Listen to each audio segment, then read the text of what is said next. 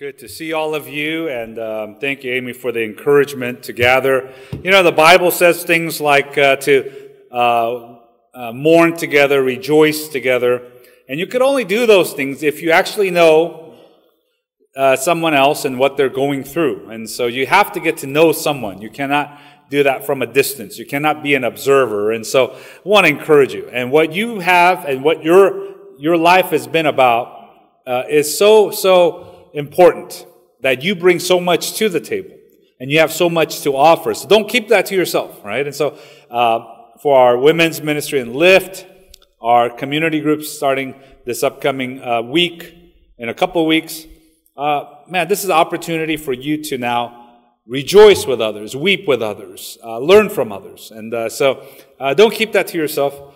And I know it's a little bit extra of a commitment, but there is something that is beneficial for us to do this together. So just wanted to mention that again. Today, we are going to look at Ecclesiastes on the topic of work. And there's in Greek mythology, the story of Sisyphus, and there's a picture up here, right? That gods punish him, and his punishment was he had to roll this boulder up the hill all day. It took him all day to get to the top. And then when it got up there, and when he was done, it would roll all the way back down. And the next day he would do it again, and do it again. And the monotony of it became now his punishment, right? It seemed meaningless. And oftentimes this might feel like our work, where we spend most of our time. And, God has called some of you to go work in an office. Some of you are maybe working at home. You're taking care of your home. Some of you are just in the beginning stages of looking for a job or just starting a job. Some of you are at the tail end of it. But we spend so much time there that it is such a big topic, that one of the big topics in Ecclesiastes is about our work and what Solomon says about it through God the Holy Spirit. And so we're going to learn from it. And, the average spends 90,000 hours at work in their lifetime. 90,000 hours. And some of us are now over the halfway mark. Some of us are just chipping away. Some of you are like, oh my gosh, I still have 80,000 hours. And you're like, oh gosh, that's a long time. Some of you, think about that. In a person's lifetime as well, they said the average person has 12 jobs that they go through. From whether it's a paper route to all the way till their career at the end. And so 12 different jobs that they work through. So it's a big part of our lives. It is arguably the biggest thing, the biggest part of the life, especially when we are in our waking hours. After sleep, it is work. And so the Bible has a lot to say about this. The Bible has two parts to this, and we read a longer section here. But one part, it starts by saying, I hate this toil. And some of you are reading this like, oh yeah, I hate Monday mornings, right? Especially tomorrow, it's going to be rainy, it's going to be cold, and there's no other place you'd rather be than just in that warm spot on your bed. And you're like, oh, the alarm's going off, and you think about this. And so there's one part of it, which is true. I hate my toil. And yet, on the other side, as believers, we find enjoyment and meaning in our toil. So which is correct, right? Is it so difficult that I should hate it? Or can I find some kind of enjoyment? And obviously, we want to say, as a believer, God helps us to find meaning and purpose in our work. That to the point we could enjoy this. Without God, it is just a job. It is ours. It is something that we find as a burden. And so we're going to look at the two parts here. The first part is the negative part. Remember last week, if you were here, there was this phrase, under the sun, life under the sun. It's idea of anything that's below God or without God, life without God. And it's describing now toil and work without God in mind. Without acknowledging God, what does work become? It just becomes a burden. It becomes now a source of my sorrow. The Bible uses the word vexation, it brings me. It just becomes a negative thing. And all we do is just count to the hours left until I could retire, until Friday, until the weekend. But with God, life with God, or God who is above the sun in the heavens, if we consider God, it now becomes something of an enjoyment. It becomes something that now gives us purpose. And we understand this is God's plan in the greater things. And so we're going to look at those two parts. The negative part, working as my job under the sun, without thinking about God, without acknowledging God, it just becomes a job. And it starts by saying in verse 18, I hated all my toil in which I toil under the sun, seeing that I must leave it to the man who will come after me. I have to leave it. Right? Think of all the good work that you've done. You're going to leave it to someone else. And who knows if the person who's going to come is going to be wise, understand what you design, what you set up. And that's got to be one of the hardest things. You know, my Sharon is a kindergarten school teacher. And over the years now, she's amassed 1,000, days off she could use, like sub days. I mean, she rarely calls it a sub. So I jokingly tell her, I'm like, it's going to rain tomorrow. She call a sub. Because I know she'll never call a sub. And some of you teachers here, you know what that's like. She goes, no, the sub comes and just messes everything up. And she goes, it's double the work because I have to now set all the plans. They don't follow it. And now I have to do all of what we were supposed to do on that day, on the following day. And so she'll never call us up. And that's what the writer is saying here. I hated all my toil in which I toil under the sun, seeing that I must leave it behind to the man who will come after me. Verse 23 in Ecclesiastes 2 describes work in this way. What is a man from all the toil and striving of heart with which he toils beneath the sun? For all his days are full of sorrow, and his work is a vexation. Even in the night, his heart does not rest. This also is a vanity. A description of days and night. He's saying work ruins all of it. Daytimes are filled with this sorrow, and even at night it follows us home. The description is all of his days are full of sorrow. His work is a vexation. Now, vexation means filled with sorrow, regret. It's a word that we don't use much. And so if you want to complain, let's say to your boss, and you don't want to really have him know what you're saying, and say, oh, what a vexation this is. You say, what? I said, it's like a vacation at work. That's what I said, But it's a word that means it's a burden. It's difficult. Not only that, it follows us home at night. How many of you have dreams about work when you have a big project or something due, and maybe your nightmare is part of work in this way. And it follows us home anywhere you have internet connection, anytime you have now a smartphone, laptop. It's as if your boss and your work and your coworkers are on that trip with you, right? They could contact you at any time. You take work home at all the time. I saw an Instagram post of a lady who says, oh my gosh, I called in sick to take a long weekend trip, and she's on the plane and she shoots a video, and her boss is on the same flight that she had called in sick to, right? So she was wearing a mask. Thanks to COVID, you could do that, and big glasses and a hoodie, and she was sharing this on there. It could follow us home in this way. But somehow, and all of us read this now, I could already feel the atmosphere in the room. Everyone's a little down now already. I'm sorry to put it down, or everyone's like, oh, yeah, it is a vexation, right? That's the right word. But yet, God comes on the scene, and He allows us now to thrive and enjoy our work.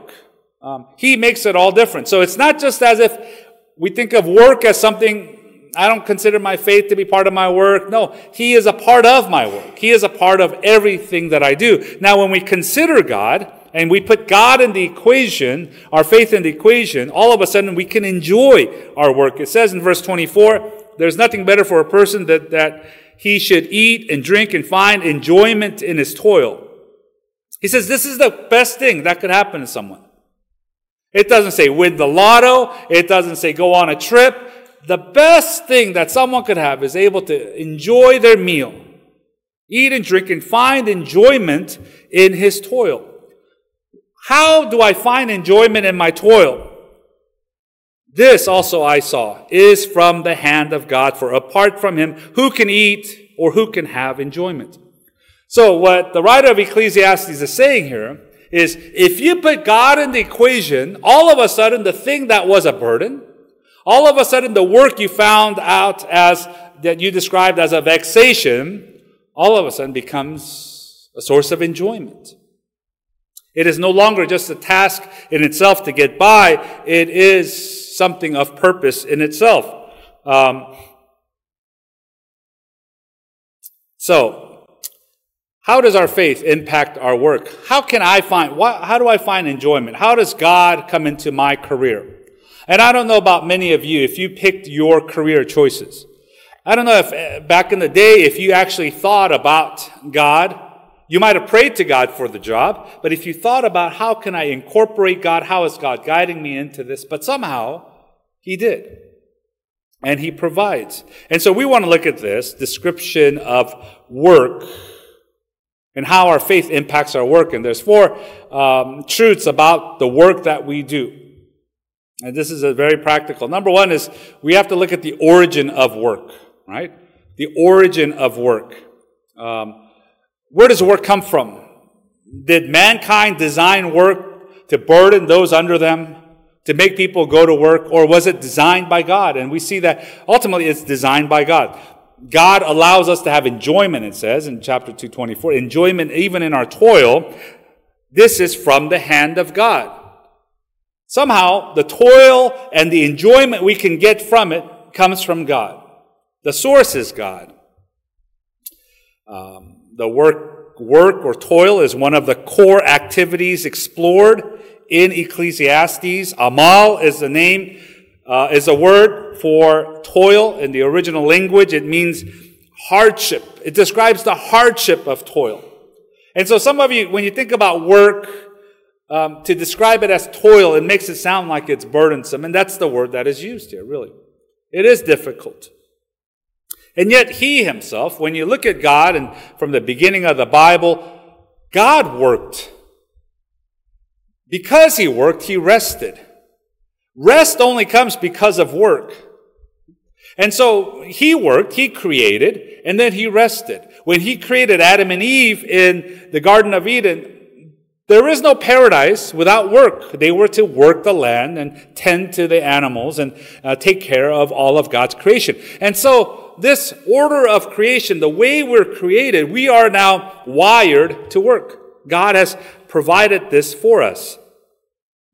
Tim Keller says this in his book on Every Good Endeavor that I went over again this week. He says, according to the Bible, we don't merely need the money from work to survive.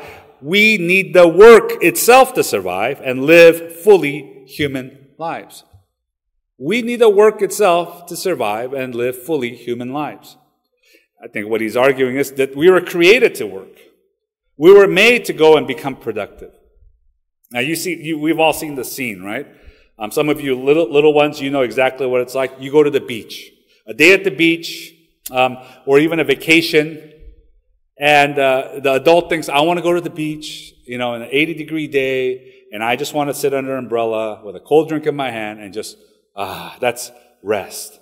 But what do you see in a little one? They're working hard, aren't they, at the beach? They bring all their, equipment, the pails and the shovels, and they're ready to work. They're wired to work. You see a 2-year-old, 3-year-old, as soon as they're able to walk, what do? They start working. Digging holes, making walls, going and fetching pails of water to dump and back and forth, and occasionally try to recruit the mom or the dad, and so you avoid eye contact at those times. And then occasionally, too, as the adult sitting there, you kind of go, that looks kind of fun, right? I kind of want to, that looks fun. But it would be weird for a middle-aged man to go and build a sandcastle. It's not socially acceptable. But I will enjoy it through the child. I will watch him build. Why do they build? Why doesn't a 3-year-old say, just give me a chair, give me a cold milk, and just leave me alone? Why do they bring all the equipment and work? Because we were created. There's something within us that we find satisfying as we work. And I would argue that the child that's been digging around and making this sandcastle, is far more relaxed than the adult who's trying to sit there and find a little bit of shade and get a little bit of color.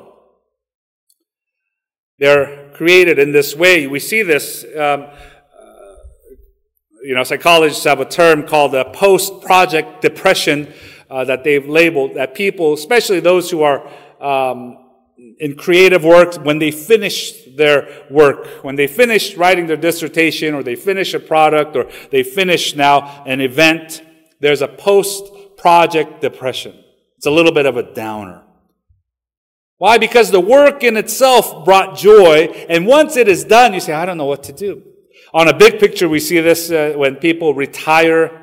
Those who are not retired say, oh, isn't that the wonderful, the goal of our lives? I can't wait till I retire. I'm in that life stage where everyone around me is talking about retirement.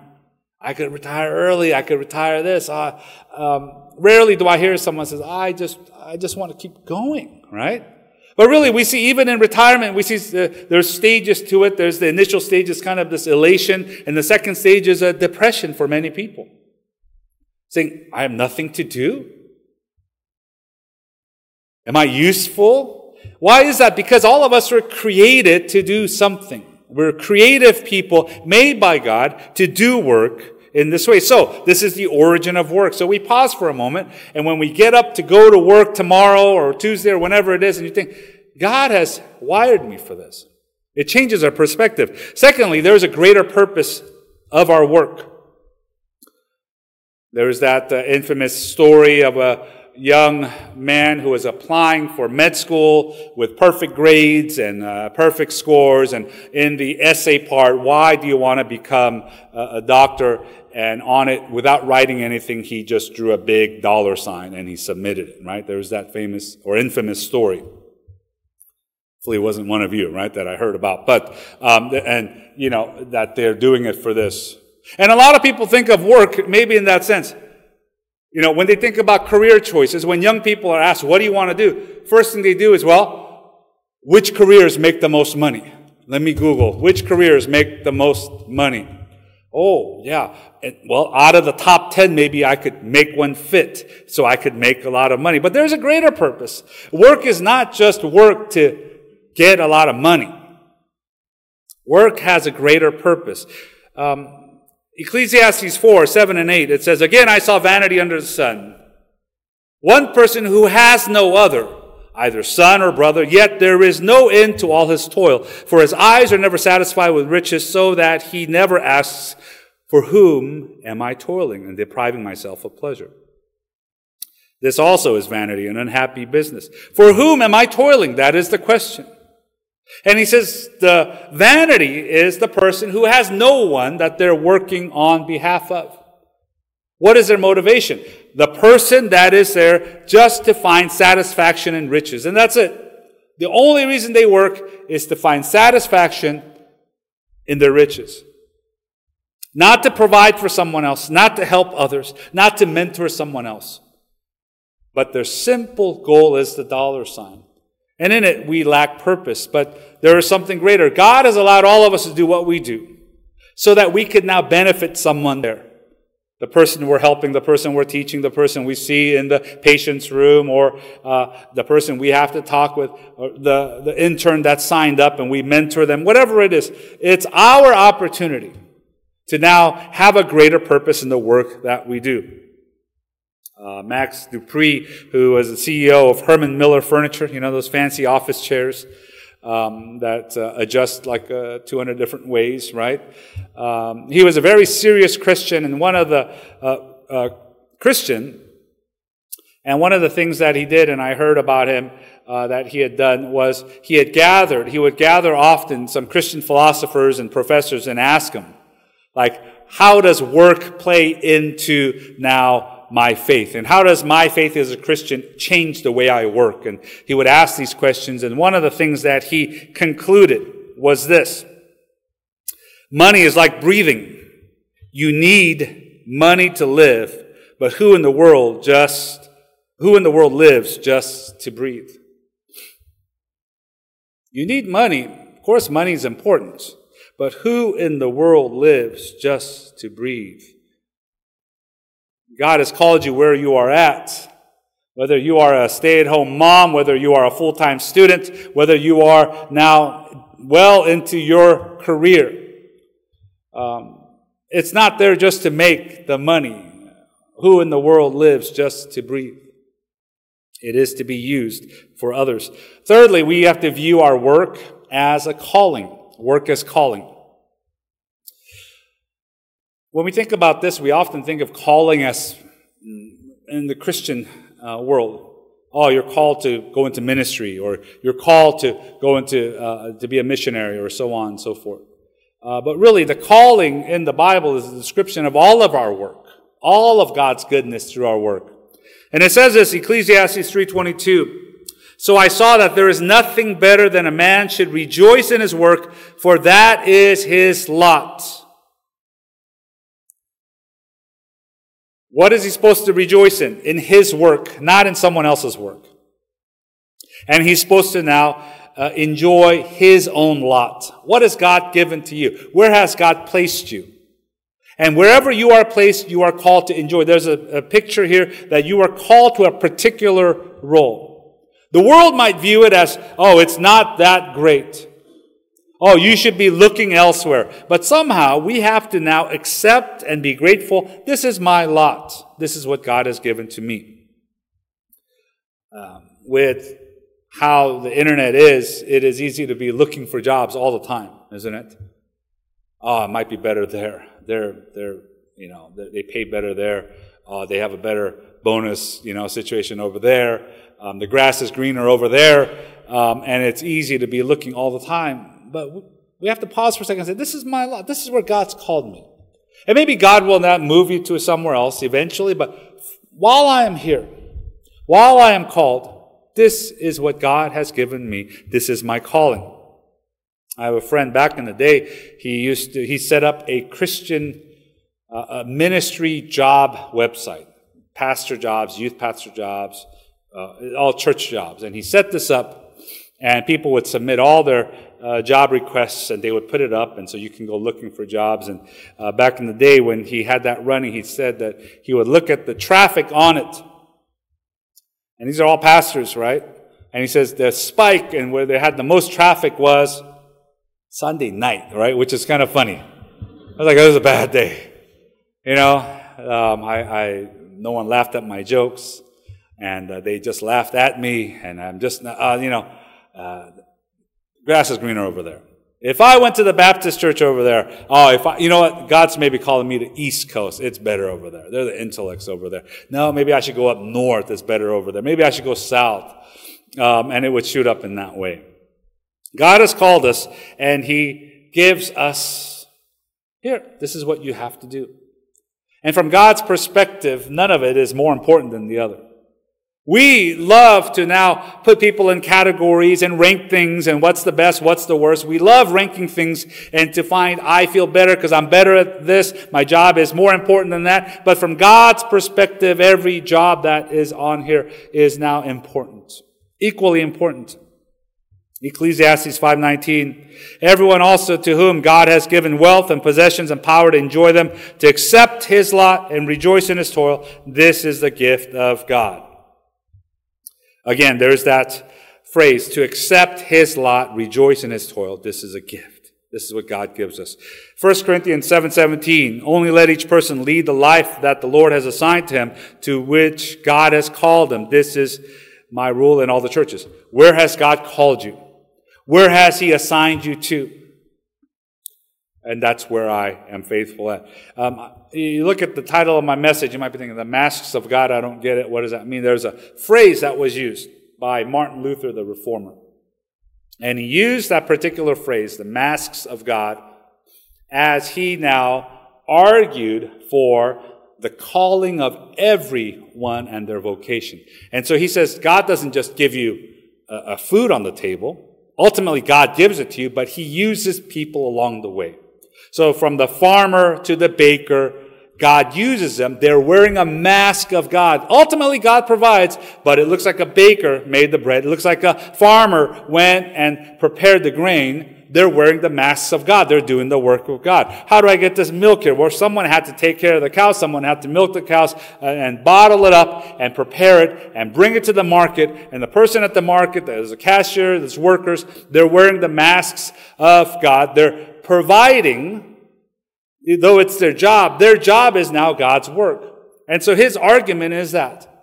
He was arguing against what the Roman Catholic Church insisted was the separation of what was now the sacred vocation and the secular work. And what the Roman Catholic Church was teaching then was that to use the word calling, you would reserve that for those entering ministry, the priesthood or the monastic order, and they were now considered called to God's work. Everyone else, from the baker to the cashier to the farmer to the person at the restaurant, that wasn't sacred. But what Luther and the Reformers argued was every work that we do is sacred. That everything we do is important. And he says here, I just want to read a little bit of what Luther says, he says, God could easily give you grain and fruit without your plowing and planting, but he does not want to do so. He says here, what else in all our work to God, whether in the fields, in the garden, in the city, in the house, in war, or in government, he wants to give his gifts in the field, at home, and everywhere else. No, these are the masks of God behind which he wants to remain concealed and do all things. So, whether it is at war or the government, or someone in the home or in the city or the garden, whoever is doing the work, God is using them, and they are now masking who God is. They're doing God's work. That was his argument. So oftentimes, you see sometimes some extreme cults and whatnot. They will not go to a hospital. They don't believe in that. They believe God will just supernaturally cure. But really, the nurses and doctors are now wearing the masks of God, we could say. And they're doing the work of God. The therapists are doing the work of God. They're helping the person. They're doing the person. God supernaturally uses them. And I was thinking about all these 12 jobs and all of this, and I was thinking about the first job I ever had, and I didn't know this back then. First job I ever had was at Del Taco, right? Del Taco, near where I lived, was known. That particular Del Taco was known for hiring kids who were under 16. I don't know if it's illegal or not, but it was the 80s, right? It didn't really matter back then. So I got a job at Del Taco. They paid a whopping $3.35 an hour, right? That's an hour of work to get a half gallon of gas, right? So if you put it in those terms, or to get maybe an hour of work to get a grande pike, right? And that was it. But I worked there. We've all been. And I still have a little moment when I go to a Del Taco, because I've been here, right? I know what it's like to be behind there. And I could tell the quality of the food, because if you ever look at the menu when you're driving through, and boy, the beans are layered perfectly. The beef is cooked perfectly, the steak, and then you have the tomatoes are cubed perfectly, sour cream, cheese, and if you pay extra, the bright green guacamole. And it's just, you could tell in one bite I will get 7 layers, but what do you get sometimes? The first bite is all sour cream, the second bite is all cheese, and you're like, oh, I can't eat, like, you could tell someone just rolled it up and here it is. And maybe I prepared it that way as well. And so I go in critical. Now you have to do it by layers. And so every bite you get a little bit of this. Maybe if I knew back in the 80s that I was wearing the mask of God as I was preparing the Del burrito with red sauce, right? I would put it evenly and give it out in this way. Psalm 104:14 says, you cause the grass to grow for the livestock and plants for man to cultivate. You see this? God causes it all to grow for man to cultivate, to go and do the work. And so we now are called to do this. This is a calling. This is a sacred thing that you are doing. And lastly, we view work as now an opportunity. This is an opportunity. This is not a burden. This is not punishment. This is an opportunity. The Bible calls it a gift from God. And doesn't that change everything?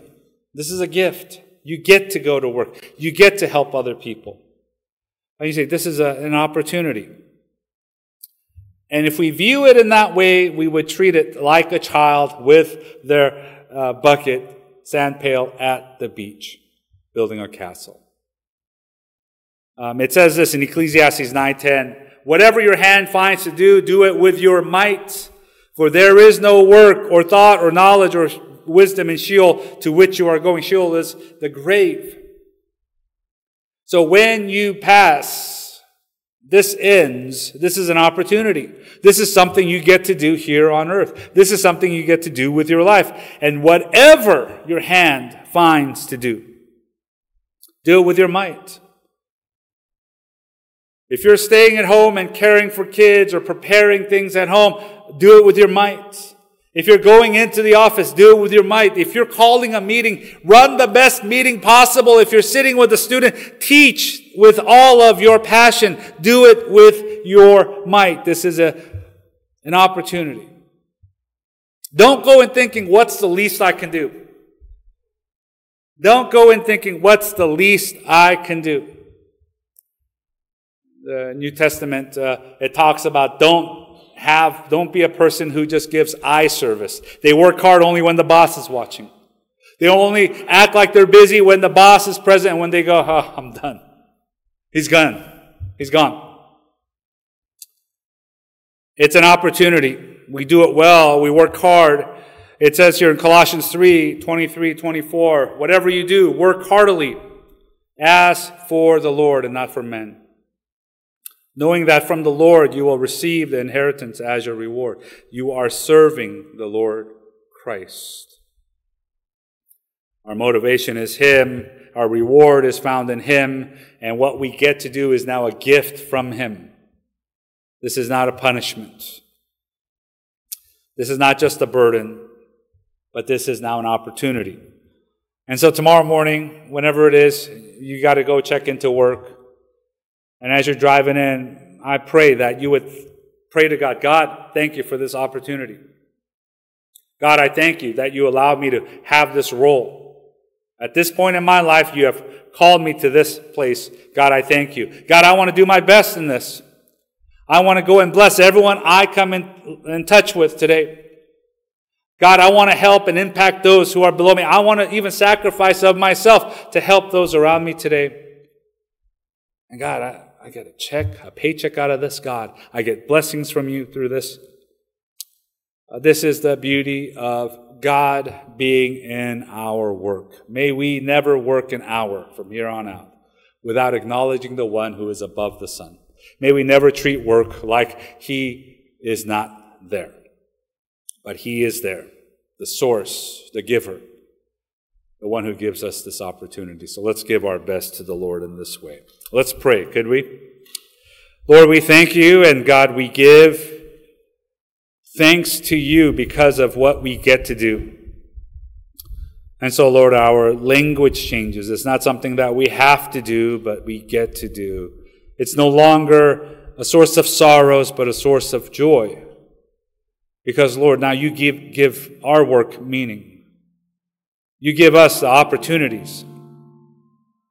So, Lord, in all of our creativity and all of the skills that you have given to us, we now serve. We go to help. We go to do our best. We go as wearing the mask of God, that you would work through us. So, God, help us in this way. We pray in Jesus' name. Amen.